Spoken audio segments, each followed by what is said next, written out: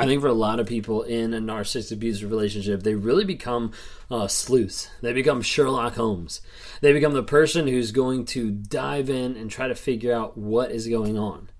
Sometimes it's out of necessity. Sometimes it's out of curiosity. And sometimes it's out of the sheer fact that you have to know what's going on to be able to set up a court case or to figure out how to get out of this relationship.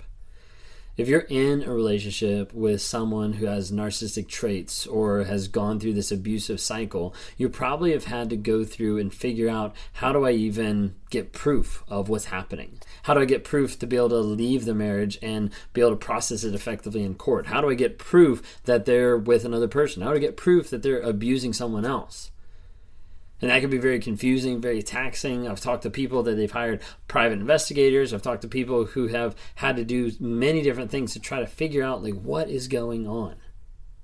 And it can be super confusing and super hard because the narcissist at the same time is lying and is gaslighting, is manipulating, and is trying to distract you from all that to be saying, hey, I'm totally faithful. I'm totally in love with you. I'm not doing anything else. When in reality, they are.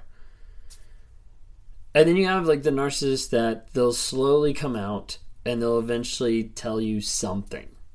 Typically it's not because they want to, and typically it's not because they're just freely giving information, but it's typically when, as you're going through that Sherlock Holmes mode where you're uncovering all these clues and you're starting to figure out, hey, this person actually, they spent this time here, then they spent money here, and they were actually with this person when they said they were at work, all this type of stuff starts matching together, and you start saying, okay, just tell me.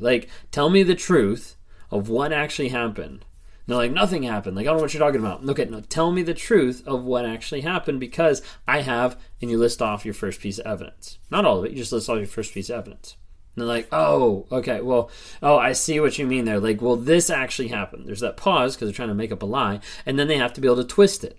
This actually happened. We weren't on a date. We were just meeting up for a quick lunch because I hadn't seen them in forever.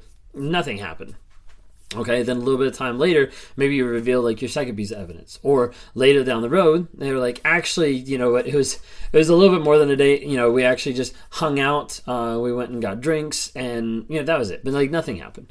And then you wait a couple days, you wait a couple weeks, and actually we had a couple drinks. We went out, and she was really drunk, and for some reason came on to me and she kissed me. And you start to see over a period of time, the narcissist will slowly reveal tiny little pieces after they've already been caught in some aspect. And you're what in the world is going on here? Okay, what I call it is called drip truth. Okay, it's like a leaky faucet that's slowly dripping one little thing at a time. And the problem is you don't see that until the next one happens. You don't see that till the next one happens. And it keeps revealing itself more and more, instead of the person just coming out and saying, hey, here's the truth. Here's what's actually going on. Here's what's happening. Instead, they'll slowly drip it out, piece by piece by piece. They'll give you a tiny piece of the story and expect you to be happy with that, and then they'll give you another piece of the story, and then another piece of the story, and another piece of the story. And you're just why in the world would you why would you do this? Why wouldn't you just sit down and spend an hour and just tell me all the truth? Then we don't have to worry about it. We can get out of the way. We can figure out hey, is this worth the relationship to keep moving forward, or do we just break apart and go away? But they won't do that. It's almost there's a stop of a communication. They'll only communicate so much. There's one aspect on the side of the narcissist where they'll communicate just a little bit because they're afraid of the reaction.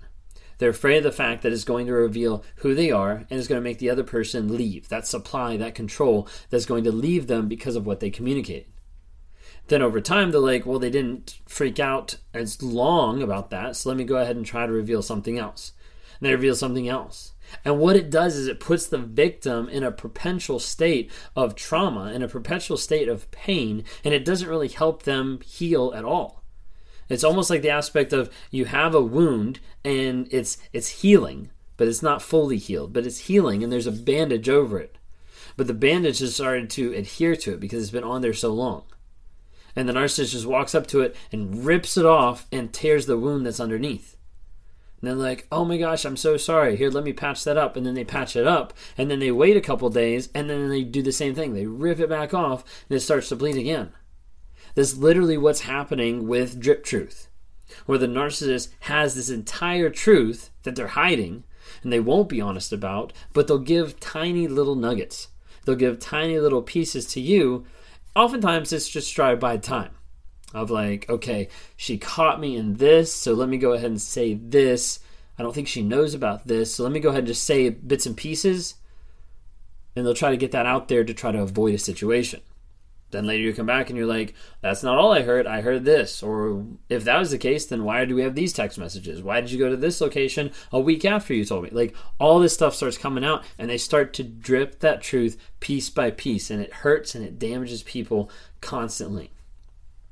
You cannot be fully loved.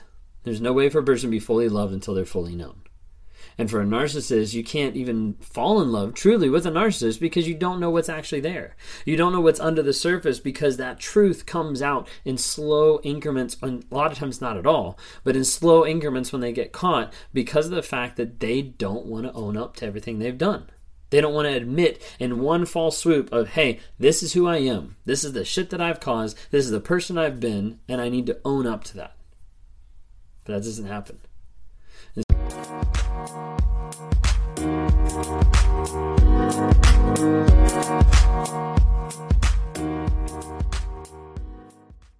Instead, we go through drip truth and straining it out over a long period of time where you get hurt and invalidated every week, every month, whatever the cycle might be.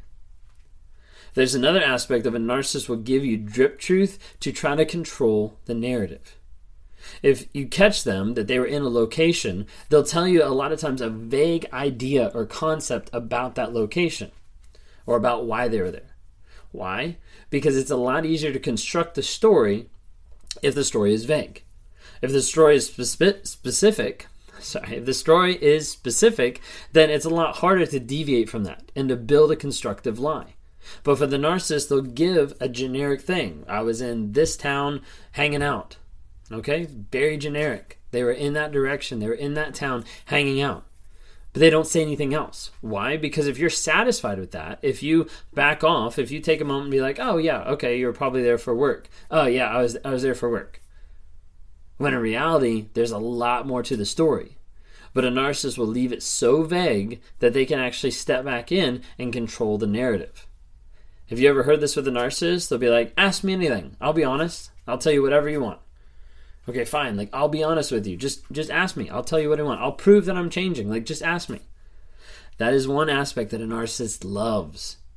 Because if I say, hey, ask me anything, I can leave it vague so that I can direct where the conversation's going to go. So when you bring up, like, why were you over in this place? And they say, oh, like, I was doing this and this. And they'll, like, leave it super vague. Like, I just went to the grocery store. Okay, well, if you went to the grocery store, why did you go to this ATM, like, around the corner? Like, we have money in the bank. Like, why did you go to that ATM?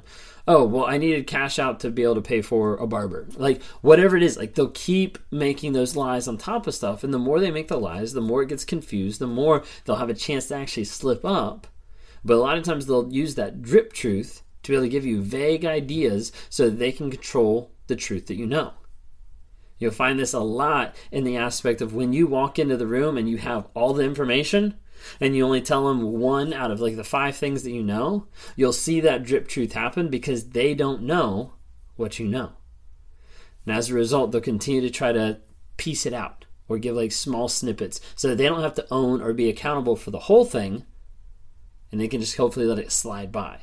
That one truth will be enough to kind of push it to the side so they can keep moving on so that life will go back to normal and they go back to abusing you and manipulating you.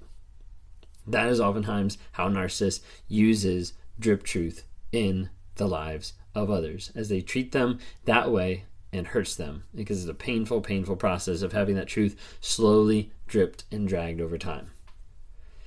That's what I struggled with. And for me, it took probably like a year of dripping the truth, or a year of like, oh, I forgot, I didn't tell you this, or oh, this actually happened, or oh yeah, remember we went to this restaurant, and then my wife's like, no, we never went, and I was like, oh, yep, wrong person. And that drip truth will slowly hurt and destroy those victims. If you're someone out there today who has these lies and you're actually thinking about the possibility of being honest, be 100% honest. What do you have to lose? Either a long relationship that's built on lies or a short relationship that's actually built on truth. Once you can get past that fact of, hey, these lies are going to destroy other people and they're going to destroy you, it's a lot easier to embrace truth, call off the relationship, and find somebody who can meet you in that spot with that same truth, can meet you with where you are, of who you are.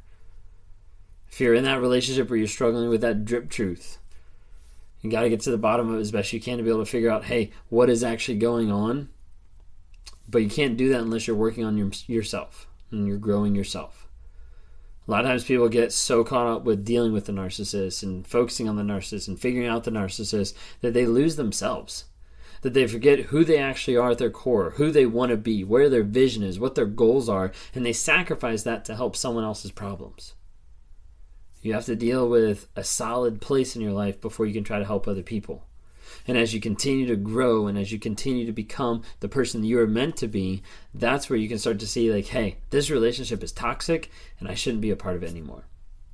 If you're interested in talking a little bit more about that, there's a link down below that you can click to do one-on-ones. Would love to be able to meet with you, interact with you. My wife's on there as well. She's going to be doing some one-on-ones as well. So we're excited to be able to introduce that to some people out here. Thanks so much.